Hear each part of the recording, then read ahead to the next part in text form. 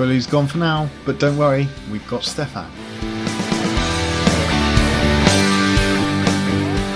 Welcome back, listeners, to the 154th episode of the FPL Surgery podcast, recording on the 17th of December 2019, into the Christmas period now where the games come thick and fast and decisions needed to be made a lot quicker now. That's right though, Bully has left me and he has himself a little baby boy born on Sunday who is well and healthy, so congratulations to him and his wife. But we have a more than capable replacement for him in Stefan Halsrud, who finished within the top 3k the last two seasons, 2.5k and 1.7k last year. He will be filling in for Bully whilst he's cleaning nappies. Welcome to the podcast, Stefan. How do you feel about taking over? It's good to be back, and it's good to step in for Bully. Although I feel you step in for Bully and I can step in for you. Yeah, that's kind of how it works, isn't it? I'm now the host and then you can step in for me. But with your pedigree, I'm sure we won't have a problem. And this week's guest is James York from StatsBomb. StatsBomb is an organisation of football analytic experts who have now produced their own proprietary data set of stats. James is currently the head of analysis department for StatsBomb, whilst involved in a wide range of other StatsBomb activities and projects, including being the host of his weekly podcast, where we're not going to talk about films on this podcast, James, but welcome back, James. Pleasure to be here. Thanks for having me on again, guys. Hopefully I can provide some insight. Yes. Although I don't think I'm anywhere near as expert as most guests that you have on. You do play the game now, though. You are now addicted. Thanks to you. Yeah. I mean, in the summer when I came on in the summer and I hadn't played it at all then, and I thought, I'll tell you what, I'll have a team. So I started a team, and yeah. Misery. No, it's been great. Yeah, that will come. I know, like, since the last podcast, like, as we mentioned, you created your team. You were doing really well, which wasn't surprising for me. I thought you would do quite well at this. But how are you getting on now? Yeah, not so well. In week 10, I was in like 27,000th position, which I was like, this is good. I like this game. What fun this is. I'm an expert. You should have had me on then and I could have crowed about it. But yeah, then it's gone all bad since then. I'm too contrary. I'm too much of a contrarian. There's loads of players that everyone has that I haven't ever had and that kind of thing. So now I'm down at like 700,000. But when you say other people have those players, where are you seeing that? Where are you seeing that via Twitter, via the podcast, or what? You just know. Yeah, I mean, I've listened to your podcast quite a few times, and you just the information you can get from the game. You know who's popular and stuff. Like, I've never had Salah, I've never had Mane, I've never had De Bruyne. I could carry on. Loads and loads of players. Never had Pukki, never had Rashford, never had Abraham, never had Aubameyang, never had Aguero, never had Lundstrom. I never had Trent. You're such a contrary Mary, aren't you? You really are. Yeah. I'm surprised I'm not down in like 5 millionth or something, because that would probably make more sense than not. But I did have Vardy from day one, so there you go. Okay, that's the reason. He's captain quite a lot. Single-handedly. Yeah, exactly. Yeah, that's part of it, maybe a little bit. Yeah. Well, as you're on, James, we're doing things a little bit differently this episode. Instead of headlines, I think we're going to go through our FPL topics where we can just mix in the chat as we go along, and we'll also go over listeners' questions. We'll have my piss break, partner chat, captains and transfers, league tables, and then we'll get your top 3 picks, which you were hard pushed to get for this week, weren't you, James? Yeah, I don't like this week at all, but yeah, go on. No, a lot of people don't know. And then we'll finish on Alexa's afterthoughts, but just so I can list the FPL topics for this week. So number 1 is almost halfway through the season, so we're going to round that up and we're going to look forward. We're going to use some stats from StatsBomb, from the good site of fbref.com, which we highly recommend. Number 2 is wildcard discussion. I am on my wildcard this week, so we have to discuss it a little bit. Number 3 is what to do with Liverpool assets. We've discussed this a few times in various podcasts, but I think we still need to go over it. Number 4 is stats and how they integrate with FPL. Number 5 is the fixture pile-up and how to manage it. But let's quickly talk about how we got on in the last game week, because we all want to know how you got on, James. But Stefan, you haven't spoken for a while. Talk us through your tactical decisions, captain, and how you got on this game. Yeah, so my main decision was save the free transfer by all means. Just save it. And that plan went well until I found out Robertson was benched 5 minutes before the deadline or something. I was about to go out drinking, have a quiz and stuff, and I had to figure that out. But I couldn't find the transfer I really liked, and I never really planned for Robertson being benched. So I just ended up playing Kelly and saving the free transfer. And that was a main decision. I have been keeping KDB for a while, and finally he came good. I did a brilliant decision of captaining him last week for 1 point, but at least I got 19 points this time. I captained Vardy like pretty much everyone else, I think, except those sneaky ones with the Salah captain. Other than that, I did pretty much okay, Lundström, and I finished with 73 points. But and the green arrow by 73 points, but I'm still at 1.3 million overall. So the only way is up. I've been saying that since game week 3, I think, but I'm still basically at the same rank I started in game week 1. Well, 2 weeks ago I was at 1 million. So, yeah. We were quite similar 2 weeks ago, and then Captain KDB happened, I think. James, how did you get on this week? Yeah, absolutely terrible. Really, really miserable. Like 39 points or something. I think the story of my week's my defensive transfers. The last 2 weeks, I bought. I can't even remember who it was now. Someone had to go out in my defence, so I brought in Van Aanholt as a smart move the week before. And then he got injured straight away. I can see what you did, yeah. He got injured straight away because Palace's fixtures looked okay. It's like, yeah, right, he'll do. He's just as an idea. And I thought, right, he had to go straight away. So I was like, no, I'll get Lindelof. It was like Maguire or Lindelof. I'll tell you what, I'll go Lindelof. Why not? Let's give him a whirl. Again, isn't it? Yeah. And he scored no goal, obviously. And it was just like, oh my god! I think he's only the second player I've had all year to record a minus score. So I'm tempted just to kick him out just instantly for the ignominy of like scoring minus points in a game week. But it's pretty grim. Like I've got Kane at the moment, who was good last week, and Sterling's been there the whole season. Vardy's been there the whole season. So they picked up points. Henson, my keeper's been there most of the season. He didn't know I've had him all season. He's played most of it. Those are the only people that really scored. It's not been good. Really, honestly, the last few weeks have been awful. Yeah, you've not got a bad team, but you have got Ozil in your team now. I mean, come on. No, not anymore. I got rid of him. Oh, good. I'm a contrarian, you see. I'm not an expert. I'm a bit of a contrarian. So I brought in Ozil a couple of weeks ago, just thinking like, all right, yeah, that's a random pick for like the kind of last midfield slot.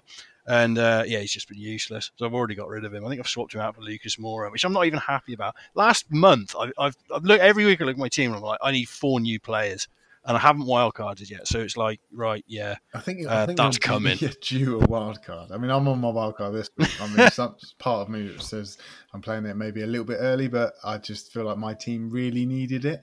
So yeah, I had to go with it. But you sound like you need it pretty soon. When are you playing? I needed it a month ago. Yeah, when are you playing it? Soon? I don't know. You tell me. Like I say, I'm not the expert. You need to play it soon because this week. 3 game weeks left to play it. Also, I would play it this week. Yeah, I might leave it this week and do it next week. But I don't know. It's tough to make that decision. But I've tried to be like conscientious about like how I play the game. I haven't used up any of my bonuses or any of that kind of nonsense yet. Like we said, you were doing well. We'll see. You were above me. You were gloating to me over Twitter chat. Now that's reversed, so I'm happy about that. Just gloating is the wrong word. I should sharing the joy of mild success at one point. How was your week anyway? Good, I suppose. I scored 81 points this game week, and in the last 2 game weeks, I've gone from 1 million to 551,000 overall. So I'm very happy at the moment. Yeah, great week for me. I had the decision to either remove Sterling or Aubameyang before my wildcard this week, which I did actually discuss at the FPL meetup on Friday with many people. Shout out to everyone who I met that night. It was a great night, awesome experience. And thank you to Will from FF Hub and Tom and Nick from Who Got the Assist for organising. That was good fun. So yeah, I had the decision whether to remove Aubameyang for Tammy Abraham, or to remove Sterling for either Mane or Salah. So I wanted to actually keep Sterling because I just thought that he would get something against Arsenal, which obviously he did. But I wasn't really hopeful for Aubameyang scoring, but really did think that Chelsea would turn over Bournemouth and Tammy would have a piece of that pie, but that didn't happen. So ideally, I would have had 2 transfers and actually moved Aubameyang to get Salah in my team because Salah was the one I wanted. But I'm going to quickly move to a question from Slack from Emma quite early in the pod now. Actually, she asked from Slack, Salah versus Mane. What were the reasons that gave you confidence to bring in Salah and captain him? Because I captain Salah. Is he now a better option? So I'm going to come to you guys first about this. Out of the two of Mane and Salah, who would you have in your team? James, I'll come to you first on this one. Out of the two, Mane or Salah, who would you have? I haven't got either, but I think it's a complete coin flip. I don't think there's a preferable choice there. I think you're kind of Salah's been dropped more. Maybe he's missed more games, one or two more. I'm not entirely sure on that. Yeah, I don't. I wouldn't. Yeah, maybe Man is more reliable in that regard as his fitness has been strong. But when you look at numbers on them, they're just two strong picks. I don't particularly think it's just a complete judgment call. If you want to make a slight case, then Mane slightly ahead on the expected numbers that I'm looking at.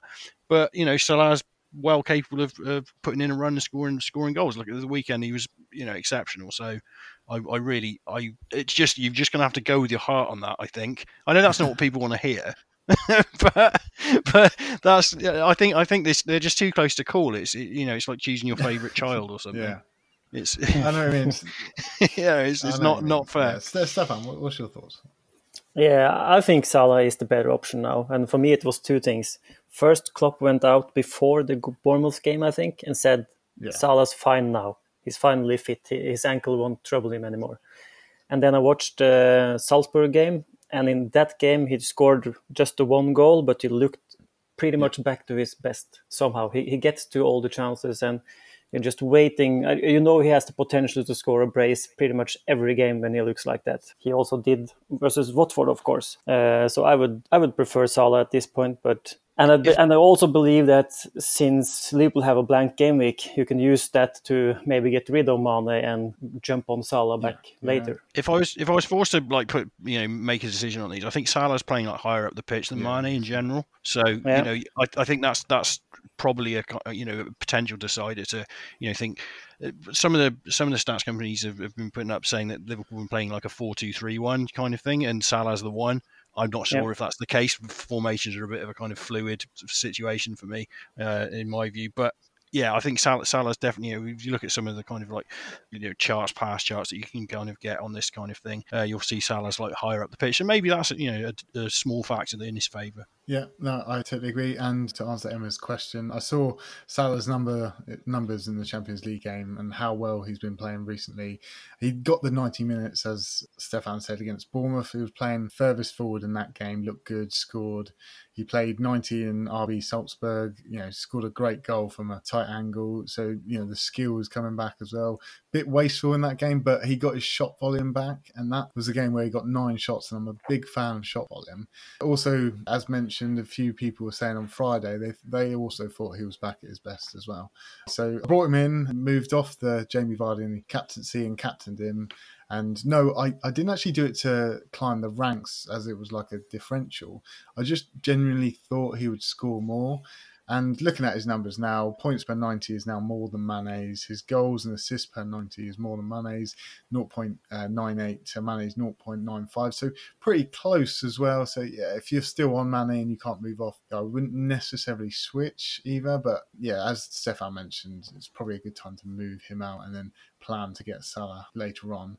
But yeah, decent game week for me. Let's move on to mention our brilliant Patreons. I had one new Patreon this week. Now, let me get his name right. Sagua Sharujan. I've completely butchered that. I'm sorry. Even when he wrote it down to me phonetically, I still know I was going to ruin it. But he has come in at the Slack level, so thank you, Sagua. Welcome to the surgery family. Just to mention Andy Portlock, Vince Poyle and Ron Frost, who are pledging at the highest tier. They also get an extra mention each week, so thank you to them. If you want to help support the podcast, you can do at patreon.com/FPL surgery, where you can gain access to the Slack channel, our Patreon podcast, which we may actually be doing a few over the Christmas. Myself and Stefan might be doing a quick, just random one, so look out for them. Okay, FPL topics for this week then. First one, half season roundup. I know it's not quite half season, but James is here, so we want to round it up somewhat and looking forward. So James, we're almost halfway through the season and having you on just so we can look at the stats and compare it to FPL. What teams so far this season have matched, outperformed, overperformed, underperformed their stats so far this season? Can you tell us about, and what teams should we be targeting, do you reckon? Well, I mean, there's subtleties to this, but I think it's very easy to note that Liverpool have massively outperformed expectation. You know, their expected goals kind of like quite similar to Leicester and Chelsea. Leicester have kind of come forward very much in the last month or so. Their metrics look much better than they did before then. Manchester City's metrics look really, really strong. They've obviously managed to develop a habit of losing games and giving away kind of cheap goals this season.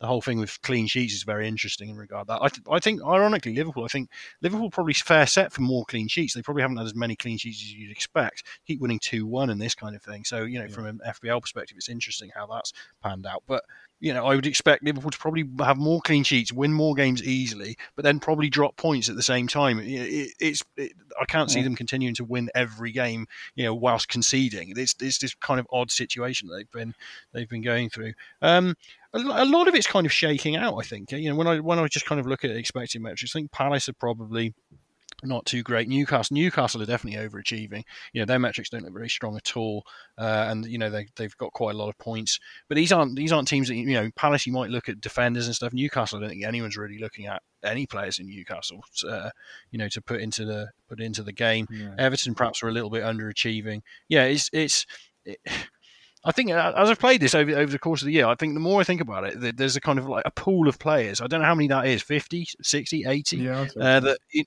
that you generally kind of like will pick your team from. And pretty much everyone else doesn't count in some degree. And so it's interesting because you can go through various teams. Some teams, any player like Liverpool, Man City, potentially any player could be a pick. Whereas Newcastle, you might struggle to find one that you might want. So yeah, it's interesting in that regard. But yeah, Leicester as well. It was interesting they drew against Norwich at the weekend. That was potentially something that they, the small banana skin that they haven't slipped on up to this point. They're a good team. There's no denying it. Their metrics are very solid. But again, when you just keep winning games, we've seen it power title charges in the last 2 or 3 years. I know when Chelsea won the league, they won loads of games in a row. Obviously, City and Liverpool both did it last season.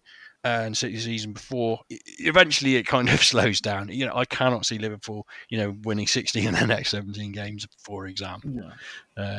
So it's, but Chelsea are perhaps a little bit underpowered. They're on a bad run. They keep losing games against teams out of form, which is odd. But their metrics look pretty good. They look solidly in amongst the top 4, even though you could easily argue a case that they're on a bit of a downward slide. Yeah, but do you think Liverpool's overperformance or overperforming can continue for the rest of the season? Are Robertson and Arnold and Mane and Salah so good at making those assists and scoring those goals that they can continue above expectation? Well, that's the thing. I think they're so far ahead of expectation. If they'd had a similar record to Leicester, let's say, the 10 points back, you'd be perfectly happy with their season. You'd be saying they're doing well. They've got a very similar goal difference. They've got a similar amount of goals, similar amount of goals against as Leicester. Obviously, the distribution's been very different, but. I think it was much like you think of Tottenham last season. You remember Tottenham couldn't draw a game last season, and they I think the first half of the season they won 15 and lost 4 and didn't draw a game.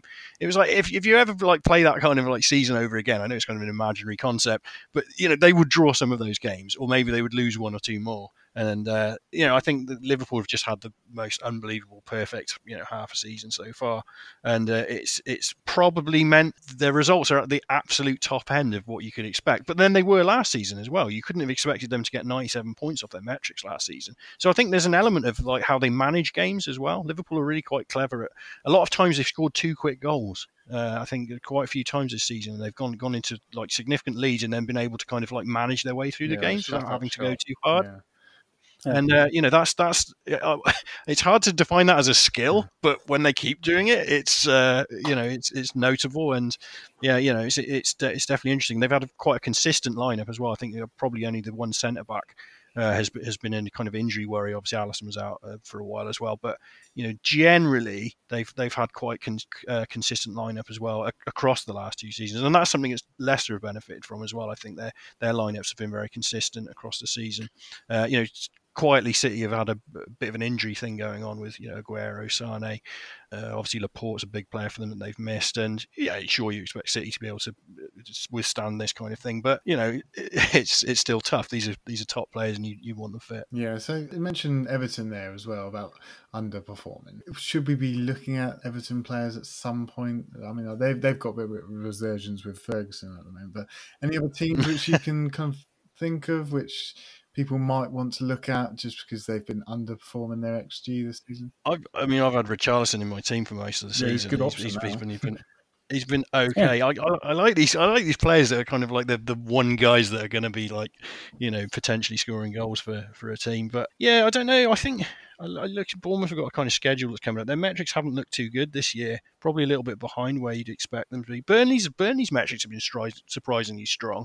Kind of like very much league par, not conceding as many shots as they used to. And I think both their strikers have been reasonable options throughout the season. Yeah. And their expected numbers have looked quite solid, and they've scored reasonably often. Barnes and Wood. So they're a team probably not to sleep on, especially if you're looking for the kind of cheaper striker end of things. Okay. Another interesting finding is that Wolves have the least expected goals against for the whole season, even with Bolly out for that long. Yeah. So there's some. Okay, I can see you have Cody in your team, or you had Cody in your team. Yeah, so you were I had Bolly for ages, and then I had Cody, and it was just. I mean, I think everyone's had issues with defenders, haven't they, this year? Because they're like, where are the clean sheets? You look at the top defenders, it's like Liverpool and Sheffield United. Who can imagine that? Man City have had defensive problems and playing Fernandinho in there, trying to find a reliable pick, a Man City defender to stay in there. Everyone started the year with Zinchenko, things like that, and he's kind of drifted off. Bigger teams from the past, say. Man United have conceded once a lot. Tottenham and Arsenal haven't been so good. Chelsea have been a bit vulnerable in places. Obviously, Leicester have come to the fore. So yeah, defensively, it's been a kind of when you're shopping for clean sheets, or even someone like Lucas Digne, who was like good last season, creative and things. I look at a list of defenders from an FPL perspective, and I'm like, right, I don't know who to pick. I don't know who to pick. This is hard, because there's no one that I can particularly hang my hat on. But I think having a Wolves defender, I've had one Wolves defender throughout, and they've featured pretty much reliably within my team. Doherty was a great shout, but he's just too expensive. They really did outprice him for people. If he was an option, I do think a lot would be on top of him at the moment. They've not got terrible fixtures coming up either, but yeah, just kind of out of reach. They haven't got that many attacking defenders other than him for me. I mean, Johnny was, but not as good and still quite expensively priced. So yeah. Looking at the players to go for, who would you look at now based on their expected data so far this season and ongoing? Who would you think are good assets to have which maybe not a lot of people are looking at, or just in the general norm, who would you see as the best players going forward? I think I don't think there are any secrets here, to be honest. The more I think about this kind of stuff, I think Grealish is an interesting player. I think more and more people have jumped on him in recent times. But he stands out really well for like kind of creative passing. Like he's behind De Bruyne for a variety of things. Like I think passes into the box or something like that. Kind of open play passes into the box. Grealish ranks second behind De Bruyne in the league, and maybe Mahrez is up there as well. I mean, this is the thing. Man City forwards or attackers are all a bit kind of shuffled and stuff. I think Gabriel Jesus is interesting because in some ways his metrics look very much like Aguero's. I know I talked him up as an idea in the last time I was on this pod, and obviously I think Aguero's back in training now, but he's probably seen more minutes, and it's not helpful because one of them will play. If Aguero's injured, then Jesus is going to play, but if they're both fit, then it's just a tough pick. I think we've got a question later maybe about this whole Man City kind of like Sterling's about the only guy that and maybe De Bruyne that you know is going to play for Man City apart from the keeper, and it's been quite tough to kind of like get an angle on. Well, let's quickly jump to that particular question then. So you were referring to what do we do about Man City players and who would you risk besides KDB? I mean, like you say, it's difficult with the rotation going on. Aguero is coming back, and you do think that he is the better striker. He'll get straight back in, but like you say again, Jesus' numbers isn't bad. Also, they're really similar. Honestly, they're really similar. Apart from, I think the actual goals, which is the bottom line. But like the underlying numbers are incredibly similar. They play a very similar amount of minutes. They both take just about 4.2 shots per night, from what I'm looking at. And their expected goals are really quite similar. I had, regards Man City and Christmas, I had a quick look at like the last two Christmases, to like see what attackers has Guardiola kind of like relied on the last 2 years. And like over like 8 games in the last two Christmases, like Sterling started 7 of them. He started all 4 of them last year. He started 3 the season before.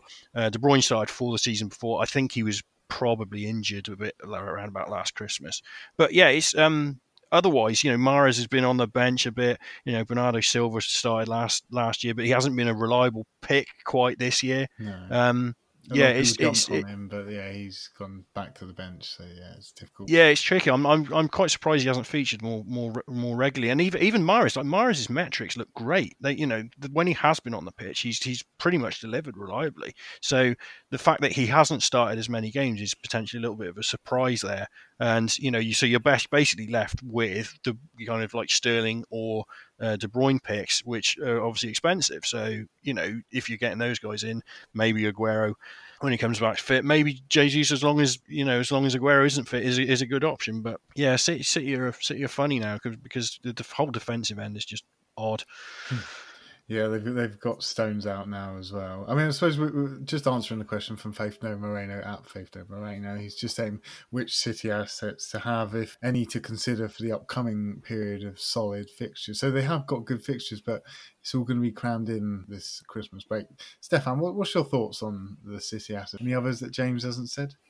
Yeah, I think Otamendi can do the job for a couple of weeks now, or a 4 or 5 game mix, as long as Stones is out, because he's always got that goal threat, so he can show up with a 15-pointer in any game, and that's always good to have in your team. But you need to transfer him out at some point, and that can also be an issue for that part. Other than that, I think Pep has tried to rotate De Bruyne a bit this season, but when he has done so, City has lost.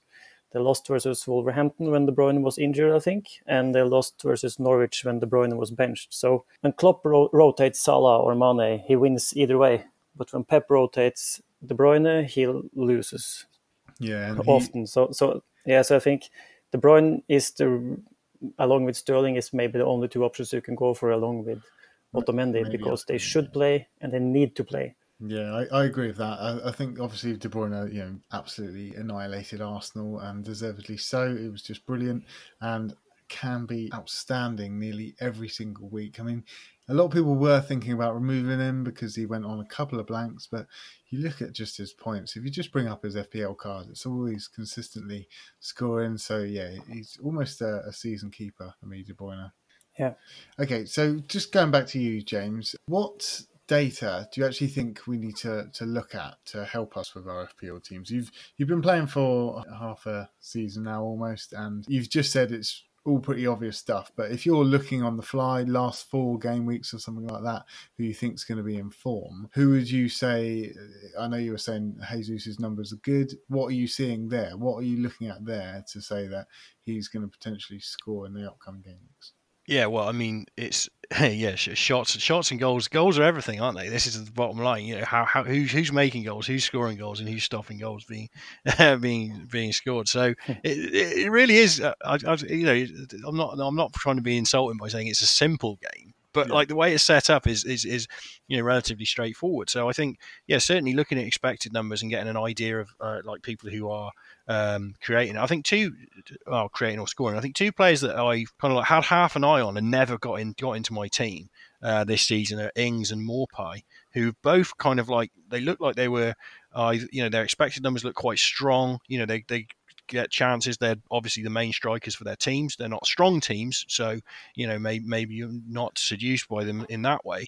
But slowly but surely they've started contributing, and you think like, okay, that's interesting. And I think it's just the basic facts of like looking at kind of stats in that way are going to be informative and useful. But Magnus Carlsen, world chess champion, who's I think he's in 3rd now. He was in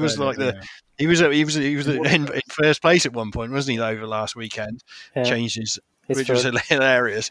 What did he say? He said it was a mix of stats and gut feel, and it really is. I mean, I'm not. I'm a stats guy. It's my job. It's what I do, professionally. But there's just so many different angles that you can kind of bring into it, with fixtures and form and ideas about it. And I think that's right. Some knowledge of the stats, and then just who's going to likely get clean sheets, who's going to likely play. Just play and get the damn players on the pitch is hard enough half the time. Yeah. I mean, I think we've all walked into that lamppost over the course of the time. Yeah, basically that's it. You just need to kind of keep an eye on it, and then you need a bit of luck, and that's your captaincy, and things like that, and getting players on the pitch and not walking into rotation and managers lying to you and saying that they're going to play someone and they don't, or vice versa, and things like that. So always need a bit of luck. That is key to this game. Okay, so this game's about getting on the right players at the right time. So, for instance, after Mourinho came in, you could sort of see something changed in Dele Alli. And are there any stats or statistical stuff we can use to maybe catch on to those type of players early, James? Yeah, I don't know. That's a good question. It's funnily enough, I was quite interested in Ali before the season, and then he was injured and didn't feature much at all. And I think something with him is he's been I think he's 6 or 7 games probably played off injury, and then Mourinho came in, and obviously it looked like he was kind of playing him as a kind of number 10 in that role. Eriksen wasn't in the team, so there was potentially a little bit of creative license for him, and obviously these long balls from the back, and he's run onto, and you can see that historically. Ali running onto a long ball and finishing it off is kind of one of the things that he made his name for, and he's done that once or twice since. I wouldn't say necessarily there was a kind of big statistical case for him. But I think, when you look at his heritage over, say, not last season, but probably the season before and the season before that, he did have injury problems last season.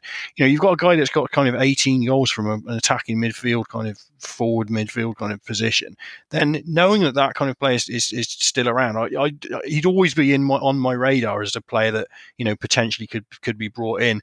Again, shot volume is quite useful there, but the types of shots that he gets, when he does kind of beat the defense or run from deep, there are very few players that kind of get that from midfield roles. So, you can argue that when he does get chances, then potentially they could be quite high value. But yeah, you just need the little bit of a kind of combination of knowing the type of player and knowing the system they're playing. I wouldn't have touched Tottenham players under Pochettino really at all. I think I had Lamela to start the season, and he played quite a lot and did okay.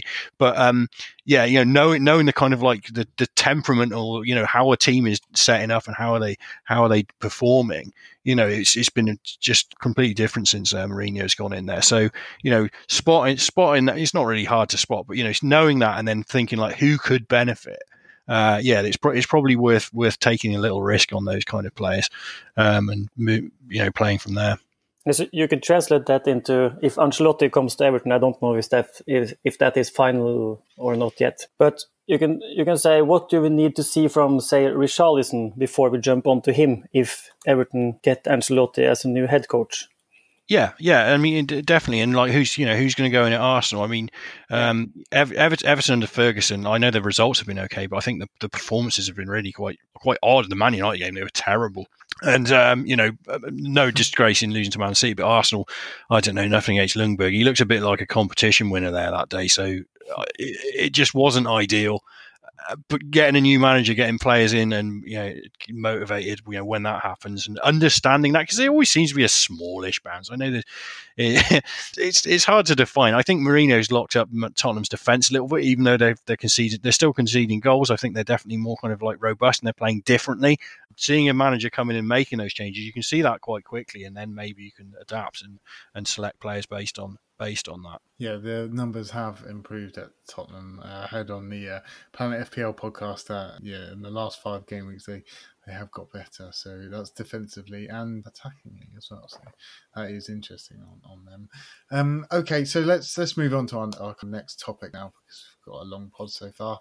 But wildcard discussion. FPL_PK is just saying wildcard thoughts, must-haves, etc. So teams with good fixtures over the Christmas period, probably Man United, Aston Villa, Spurs and Palace. I'm just going to kind of go through my brief wild card, which I've got set up at the moment. I'm going to briefly talk about the goalkeepers here, because a lot of people are going Guaita. He obviously got the 8 points in the last game over that 1-1 draw. He, didn't get a clean sheet, still scoring free bonus. He seems to be the option with Palace's fixtures, a great option. But Henderson, for me, out of the cheap keepers, Sheffield United have the best defensive stats for me, and it has only been because they haven't kept a clean sheet. I think it was 3 times on the bounce that he hasn't been spoken about as much. And before that, a lot of people were talking about him, even before the United game, which he had to sit out. So Sheffield United are actually 3rd to Liverpool and Leicester for goals conceded on 16, 5th for shots on target conceded per 90. A key stat which I saw from your stats, James, is the save percentage. Actually 4th for save percentage behind Leicester, Palace and Spurs. And they also haven't allowed any penalties so far this season. I just think that... What was this? What was his save percentage?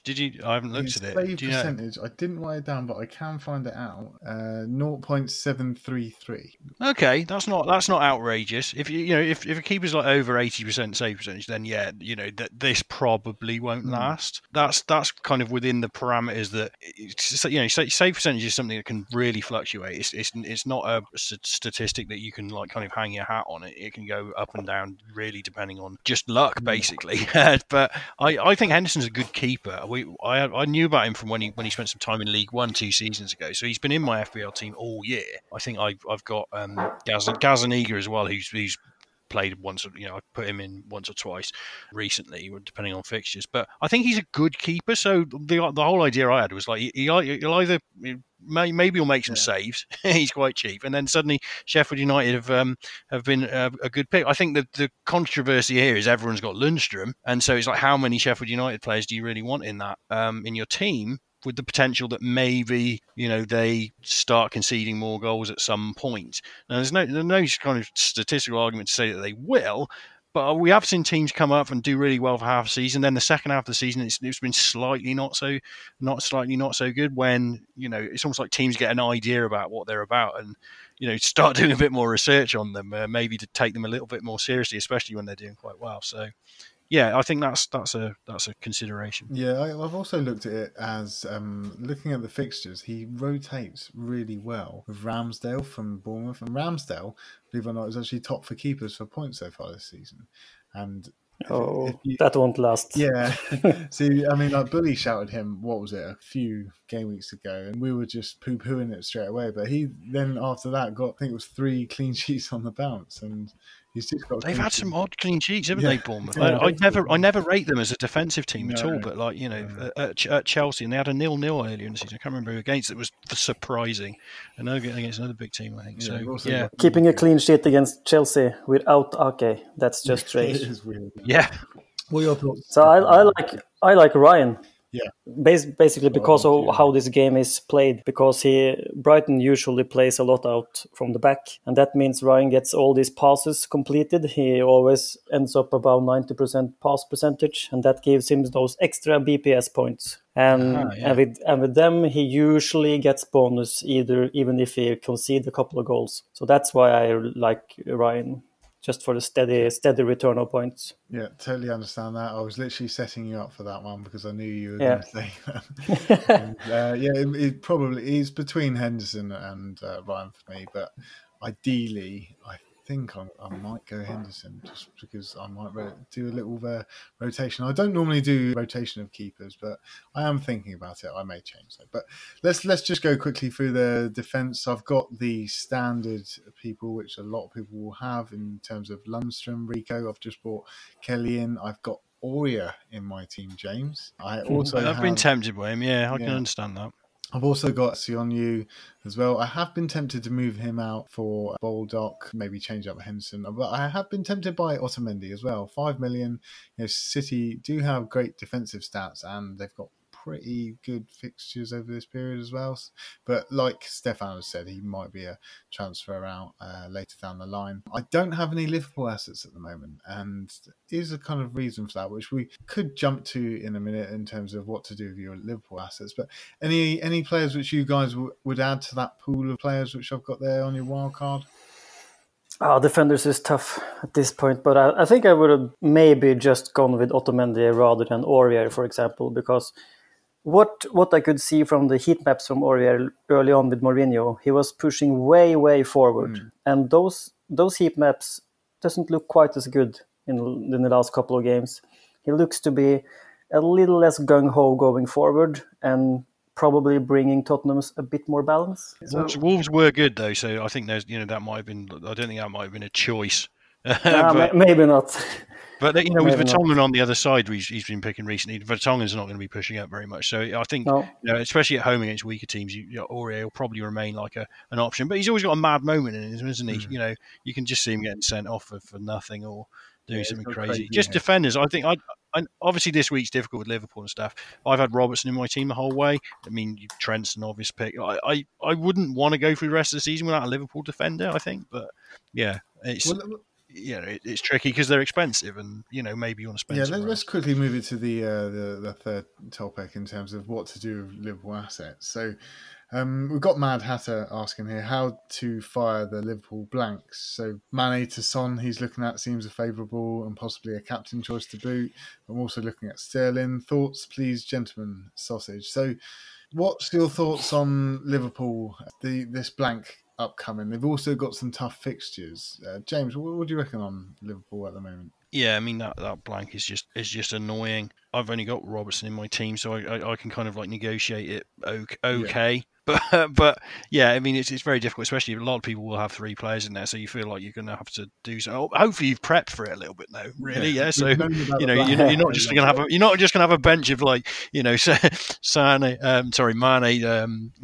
Salah and Trent or something. You're going to have to be a little bit more crafty about it than that.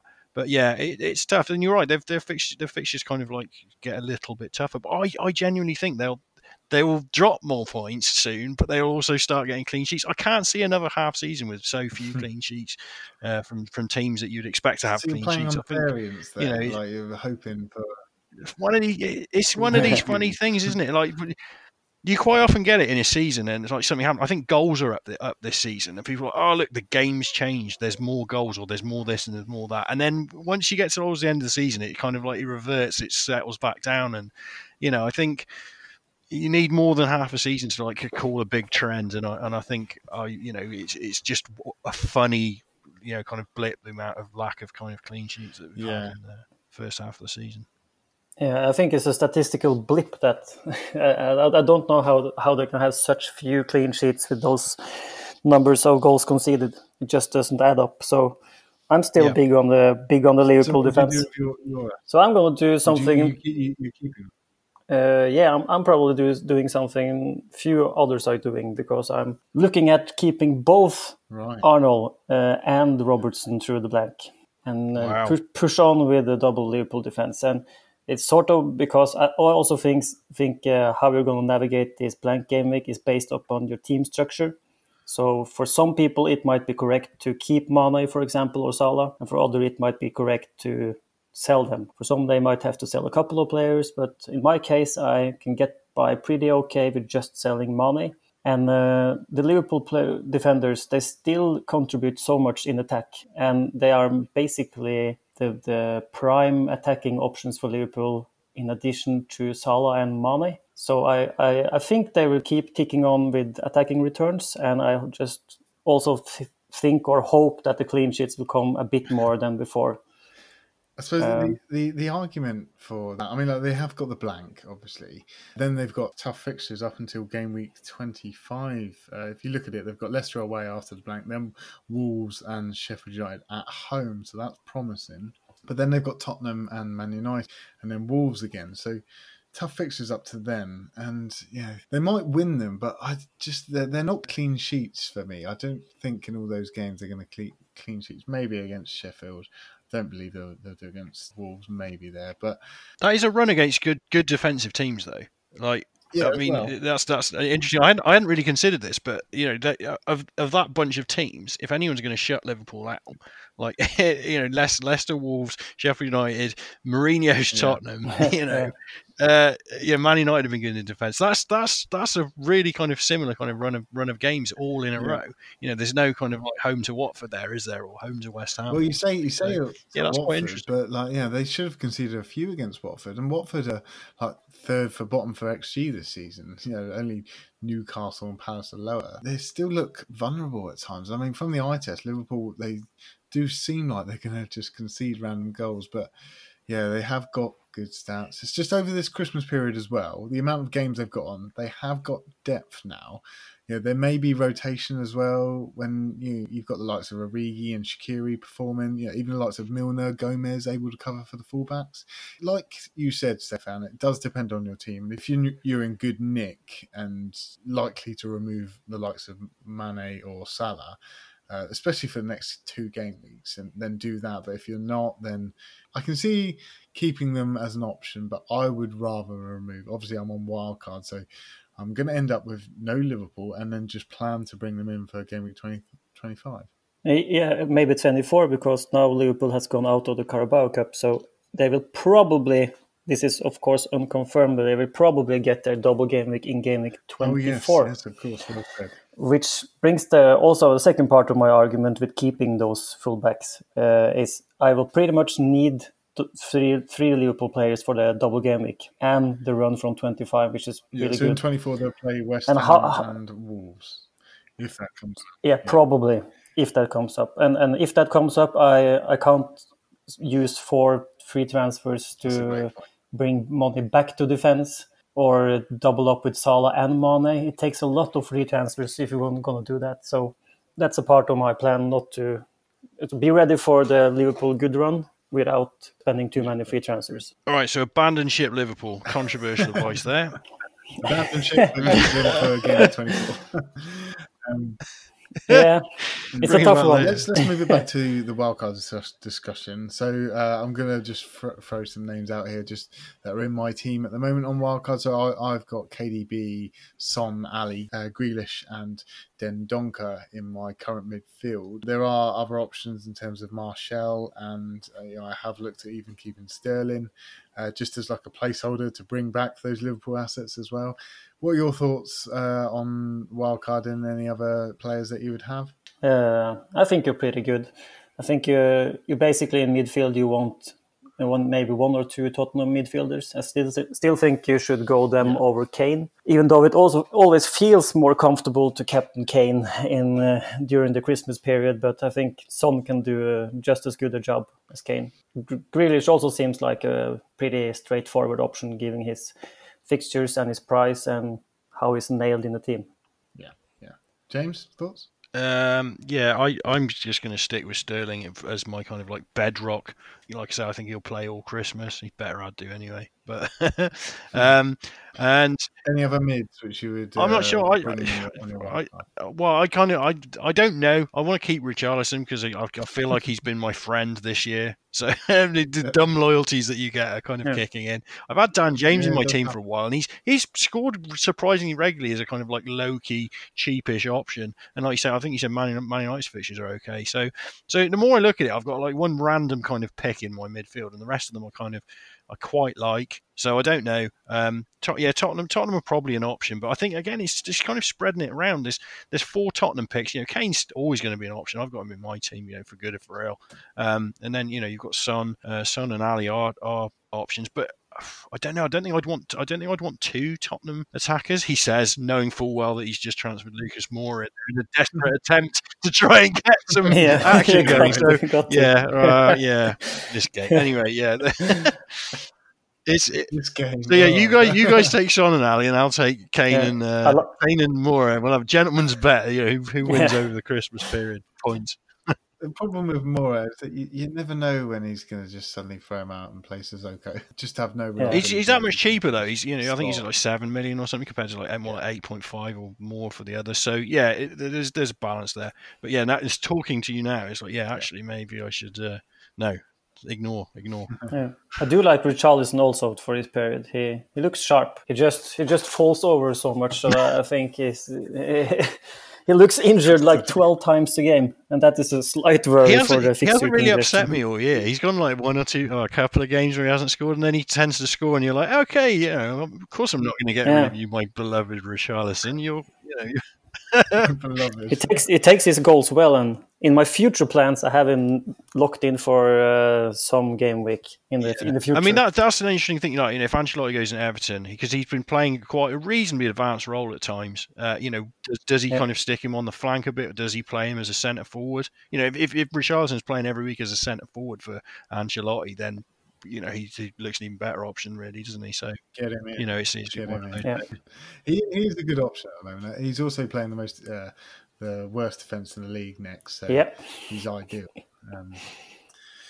Okay, let's say about that. So I'm just going to quickly move on to forwards then. So I've got Rashford. I think he's almost a given on wildcard now. I've still got Vardy. Tempted to move him out, but I think I'll keep him. And I've also got Ings for now, but that will probably change to Tammy. Tammy's numbers, which we mentioned earlier, just looking at that site which we were referring to earlier, James. The FBref stats numbers are on there. Go and check them out. Stats numbers. So just looking at that, and you look at the non-penalty XG, and Tammy Abraham is top. He's of that throughout. He's looked really, really good in that regard. I mean, at the start of the season, you could easily have said, like, is Giroud going to be their main striker? 17 weeks in or whatever it is, and it's like, you're right, Abraham obviously is their main striker and has been really good. And I think that's the thing, that his numbers support the fact that he's doing well. He scored a lot of goals. He had that little spurt where he scored a lot of goals quickly, and everyone jumped on him. And obviously, he was a cheap price for the game as well, so it's worth grabbing at that point. But he's Chelsea's main striker, just like Vardy's Leicester's main striker. Leicester are good. These are reasonable picks when they're not the 12 million guys and stuff. You can always argue a case to get someone like that in, and when the stats back it up, which they really do for Abraham, more so than Vardy. I've been trying to get rid of Vardy for weeks, but you can't. He's got the stats now. He can't do that. I kind of want to get rid of him, but he'll start every week. He'll play 90 minutes. Even if he slows down, he'll probably be a 1-2 guy for the rest of the season. And he hasn't slowed down, and he's been a 1-1 guy. And you can't argue with that, can you? Talking about the non-penalty XG, have you considered Pukki, Iceman? Yes, he's back.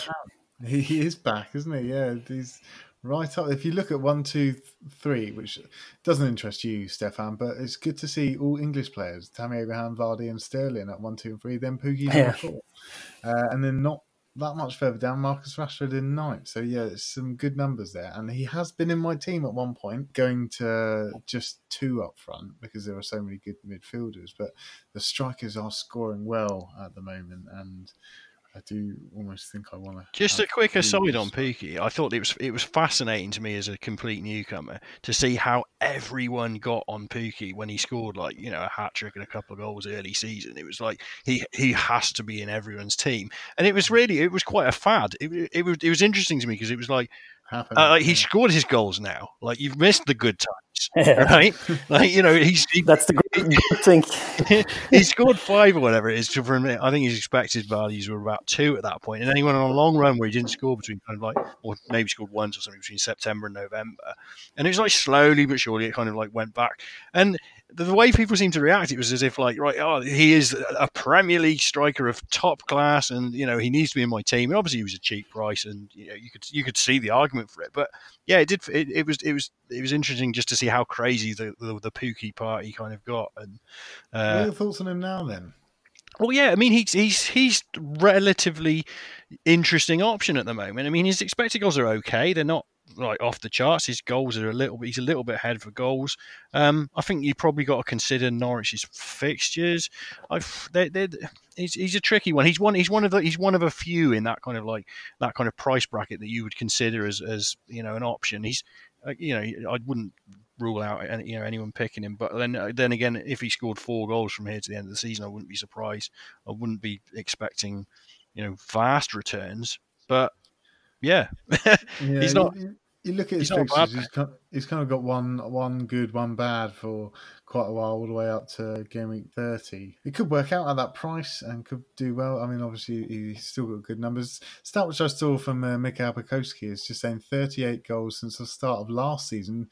Pukki has scored more league goals than any other player in England's top 4 tiers. So that's quite an interesting stat.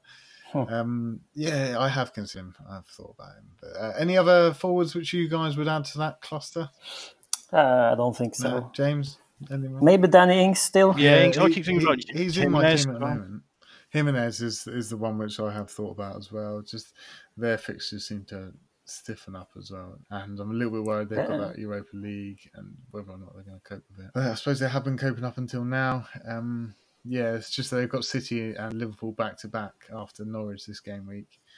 But then after that, Watford, Newcastle and Southampton. He's potential. Yeah, definitely a potential. Right, so just going to move it on now. Stats and how they integrate with FPL. We had mentioned Mika there. So he had a question. Has VAR affected certain players or teams more than others, James? So he's asking this direct to you. What's your thoughts on VAR? I don't know. I actually don't know. No. I mean, my general view about VAR is that, don't worry about it. It'll shake out. But I think it's been inconsistent as well, hasn't it? Yeah. Like the way they've implemented it, which has been a little bit frustrating. And, certainly from a data collection perspective, like how to deal with it is kind of a question that, remains to be solved definitively, I think, because it's, there are aspects of it that I really dislike insofar as, you could score a goal, long passage play, you can score a goal and then it gets ruled out by VAR.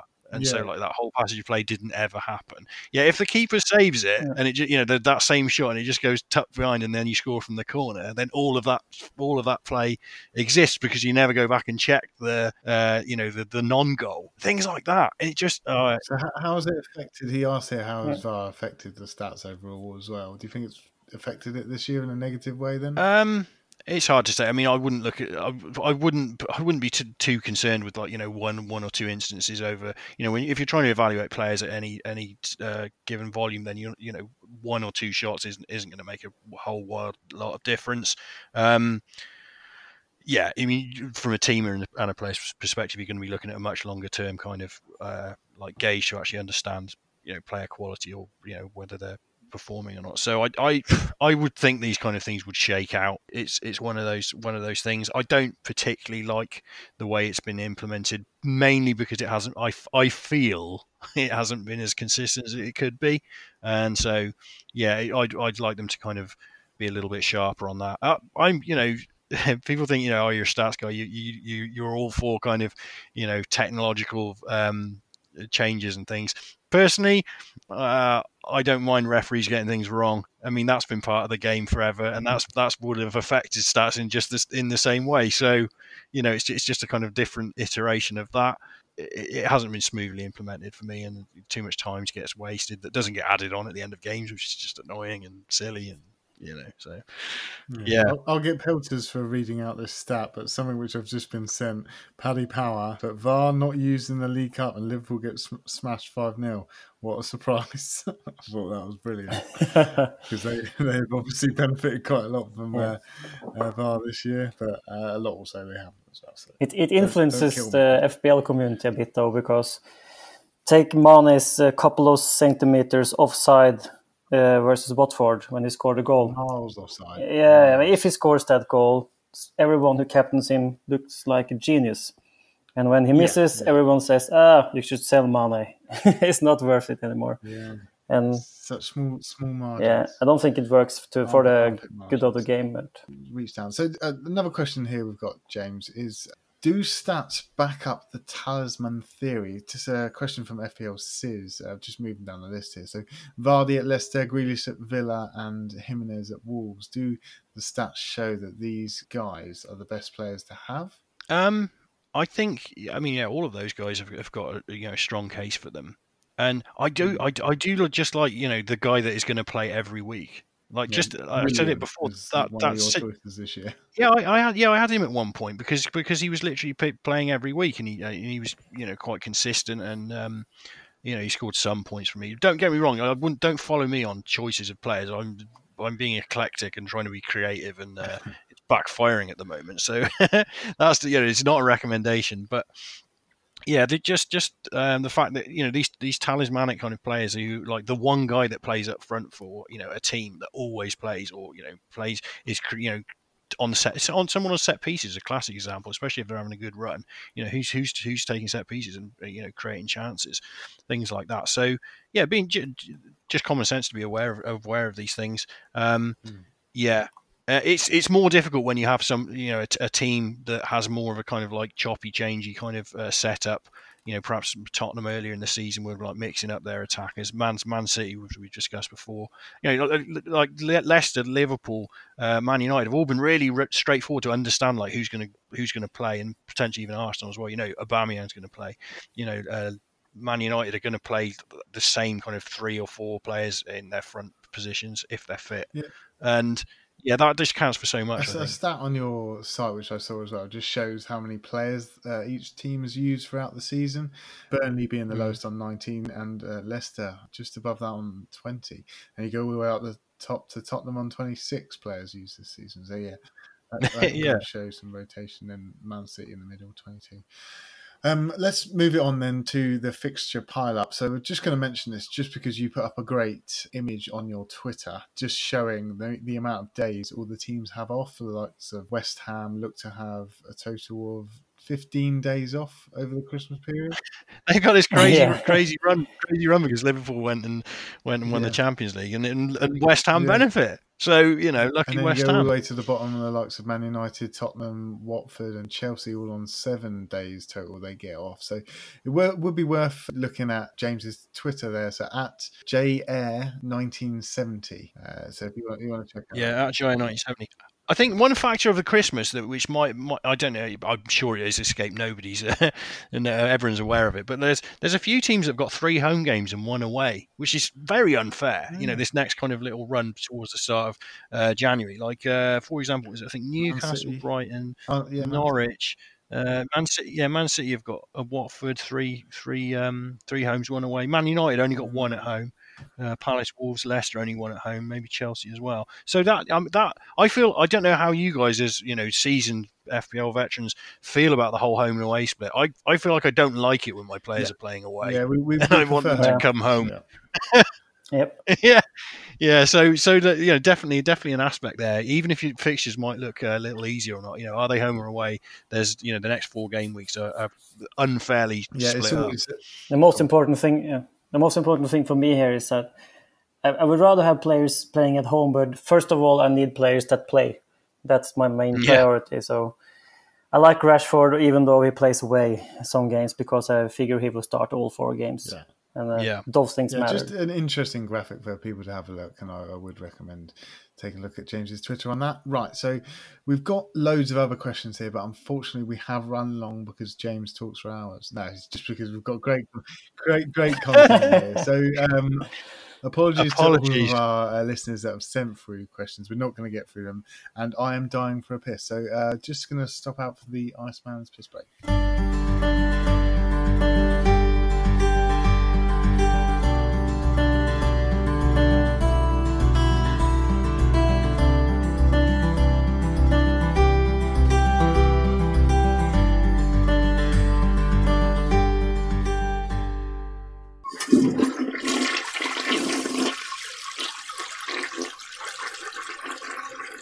Welcome back to me from my Iceman's piss break.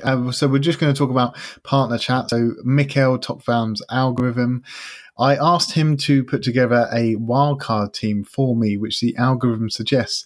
And Stefan Pukki is actually in that team. I'm just going to quickly list the team which he suggests. He's also suggesting your keeper there, Stefan, with Ryan and Button as the 2 keepers. Defenders would be Alexander-Arnold, Lundstrom, Target, Otamendi and Rico. For midfielders, it will be Son, De Bruyne, Sterling, Grealish and Martial. For strikers, it will be Rashford, Pukki and Greenwood, just because he's a backup option with some potential for more game time. And I did see an article which Ole Gunnar Solskjaer was saying I can't drop him now, which was interesting. He also said or Martial plus Pukki to Ali plus King as an option. So King looking at the Bournemouth assets there. And if you want to know... No Vardy in that, which is it's just Man United strike force. Yeah. Like all in on Man United. Yeah, Like, okay, good luck with Martial, that. Rashford and Greenwood. Yeah, true. Yeah. So if you want to know more about Mikel's algorithm, it's patreon.com/transfer algorithm. We are also partnered with Fantasy Football Hub, who hosted a great meetup this Friday. Very enjoyable going on that. So thank you again, Will. And have been given an exclusive sign-up offer of Surgery 10. So if you want to go to fantasyfootballhub.co.uk, you can sign up there for 10% off. And we are also partnered with FPL Doodles at FPL Doodles1 on Twitter, doing some great doodles for us each week with our headlines. Right, so let's talk about our trap-tins, transfers and captains. We've got a question here, FPL governors, but talk me off this ledge. Richarlison captaincy versus Arsenal, or do I consider it? So, James, should he captain Richarlison? But beloved Richarlison. Are you going to do that? Your love? No. Your dream? No, he hasn't been. They're at home though, aren't they? Oh, no, I won't. I won't do it, but you can if you want to. With Ancelotti round the corner and Inspires and Arsenal's shonky defence. I don't know, maybe. So, do you want to tell us your transfers and captains for this week? I think you've already told us one of them, haven't you? What did I do my transfer? Yeah, I got more in for the Ozil experiment is over because he's useless. Which is a shame because that was a great plan that didn't work. So Lucas Moura's come in. Captain, I don't know. Maybe I'll go back with Kane again. No, I'll probably go Sterling. He isn't being captain for a couple of weeks, and since everyone wants to. Yeah, he'll do. He'll do. One of them. Who's going to score goals? Maybe Sterling. He got one at the weekend, so maybe he's back on. And he had one ruled out the week before, didn't he? Some dodgy VAR decision. So this guy is hot. Okay, you heard it here first. Okay, Stefan, what are your thoughts? Yeah, I'm all aboard Mikel's algorithm, so I'm gonna bring in Rashford pretty certainly. Rashford and Grealish for Mane and Connolly are my likely transfers, but I'm going to wait it out until after the midweek games and maybe also the pressers. I can afford to lose some value before I make my transfers. Yeah, fair enough, captain. And captain, I think I've gone a bit more conservative with my captain since I can't pick them. The choices I make are bad, so I'm trying to stick more with who's expected to do well. And I think Rashford will be pretty much on top of the expected points for captains this week, so I'll probably land there. I think I'm going to do the same. As I've mentioned, I've got my wildcard team. I'm not fully decided on all of it. So be on our Slack to look out for what that will eventually be. It will be close to what I listed earlier, but I think I am going to go for the Rashford captaincy just because I think he's going to score the most this week. I will check out the betting odds just to see who is the highest as well out of him and Son. Okay, so before we leave you, let's go through the FPL Surgery Patreon League. And I'm going to pass it over to Stefan because he's just better at names than me. I'm glad to be of help. And the good part here is I can speak Norwegian. So since we have Norwegians everywhere, I'll be able to read those. Okay, so first we have the top three in the FPL Surgery Patreon League. And it is led by Gabriel Castellanos, which has a team called Blankaku. Second place, Andreas Toft with Dynamo Torshov. And in third place, Saved by Dibble by Jeff Holt. So we have a Norwegian there in second place. I'm proud of that. Just because he's Norwegian, yeah. Jeff Holt, the streamers and bloggers organizer, doing well there. Yeah, and the public league, we got in first place Theodor Ek Bakke with Fratton Park Hot Dogs. Second place, Mike Butcher, Kevin Allen, Luke Burgess, Christina Høgseth, Rui de Oliveira, Jack Hewitt, Halstein Ydstebø, Hayden Owens, and Kartnik Mahendra. Well okay, the last one I butchered. I think it was well read. I would have absolutely butchered all of them. It was brilliant. The 8th place, the Ystebø, you would have problems with that. And if you want to sign up to our public league, which, James, I hear that you're going to sign up this week. So the code for that is CCCJK2. So if you want to see James's team, then jump into that and you can see what he's got. Right, we're going to move to you, James. And I always ask the guests every week, guess 3 top picks for the week and 3 top differentials. So take it from him. Well, yeah, I mean, this week's an absolute nightmare. You asked me this, and I was like, do I have to answer this? And you said yes. And, I don't know. I mean, I'm just going to say obvious things. I don't know. I don't know is the answer. And I'm about to wildcard, so I'm not even thinking about it this week. I'm just trying to survive, just trying to get through. The top 3 picks. Sterling, KDB. You lot have got good picks. What have you lot got? Yeah, pick Sterling. He's good. You're experts. Tell me who I should pick. 3 top picks and 3 top differentials for this week. Okay, 3 top picks. I'm going to back Jimenez away to Norwich and Rashford. And the last one will Danny Ings. Differentials? And the differentials. Yeah, I thought maybe Danny Ings still a differential. Okay, for differentials, we have to go with Richarlison. Yeah. And if fit, I don't know what happened to Sidibe on Everton, but I really liked him lately. If he's fit, you can choose him. Other than that, I will have to say... Pressure. I have no idea. I have no idea what the last one. Morpie. I'll pick Morpie, and then we he's between good. us. Yeah. He's got. Hope you Sheffield United. They'll win 5-0. Thanks for that. So, feedback box, and this week Alan has actually said, "Thanks for the excellent episode, guys. I'm really going to miss Billy. I generally think he's one of the best hosts in the FPL podcasting world. I will miss his voice. James from FPL Planet loved his voice last week as well. With that said, I'm already looking forward to the next episode, and I was just about to suggest that James York as a recurring guest." And I'm sure we can all agree that we can use a bit more of Stefan in our lives. What are your thoughts on that, James? Recurring guest? I'm sure you'll drive me back on here at some point. I'll miss Bully as well. Bully's really good. This I is true. I feel bad this is for being in his thing, spot. so, it doesn't feel right at all. I just feel awkward. a solid front man, he really is. So and NT aboard is saying completely agree with this. It generally is one of the highlights of my week when the new episode drops. If I ever went on a desert island discs, I think my luxury item would be a surgery podcast. So thank you again, guys. Appreciate that. Any other business from you guys regarding this pod? Have you got anything more you want to release to the world? Let's hope for green arrows in Christmas. No green arrows for me for a long, long time. Watford players, there you go. There was something I was thinking of. Watford players are all miles behind their expected values, so maybe they'll come good at some point. Just as a random kind of one for the future. Delafeu is the one to have from James York. Yeah, Gray and Sarr. I think Gray's the most behind out of players who've play kind of 600 minutes for me. Yeah. Despite you manage it. So again, thank you for making the step up, Stefan. You perform better than the Norwegian in the Premiership, really. So thank you very much, and thank you for James for coming on. Can you please let the listeners know where they can find you, where they can reach you, Twitter, website, etc. Plug away. Yeah, find me on @Jaya1970 on Twitter. I work for @StatsBomb, which is @StatsBomb. We get loads of articles. We have a podcast. It's all kind of stats orientated. So if you're into FPL, it's a great podcast. The crossover is strong, always has been. So love it.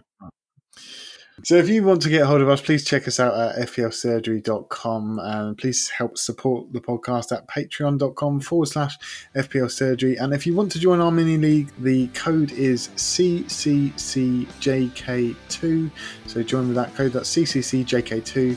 You can find us on Facebook, SoundCloud, Reddit, Twitter at FPL Surgery. Subscribe on iTunes, and if you could be kind to please rate the podcast. And if you want to give me an email at info@fplsurgery.com. Thank you for listening, everyone. Good luck in your game weeks, and up the pod. Up the pod. Up the pod. Have I got to say that? Yes. This is why we left up this pod. That's up all pods. Right, up this pod.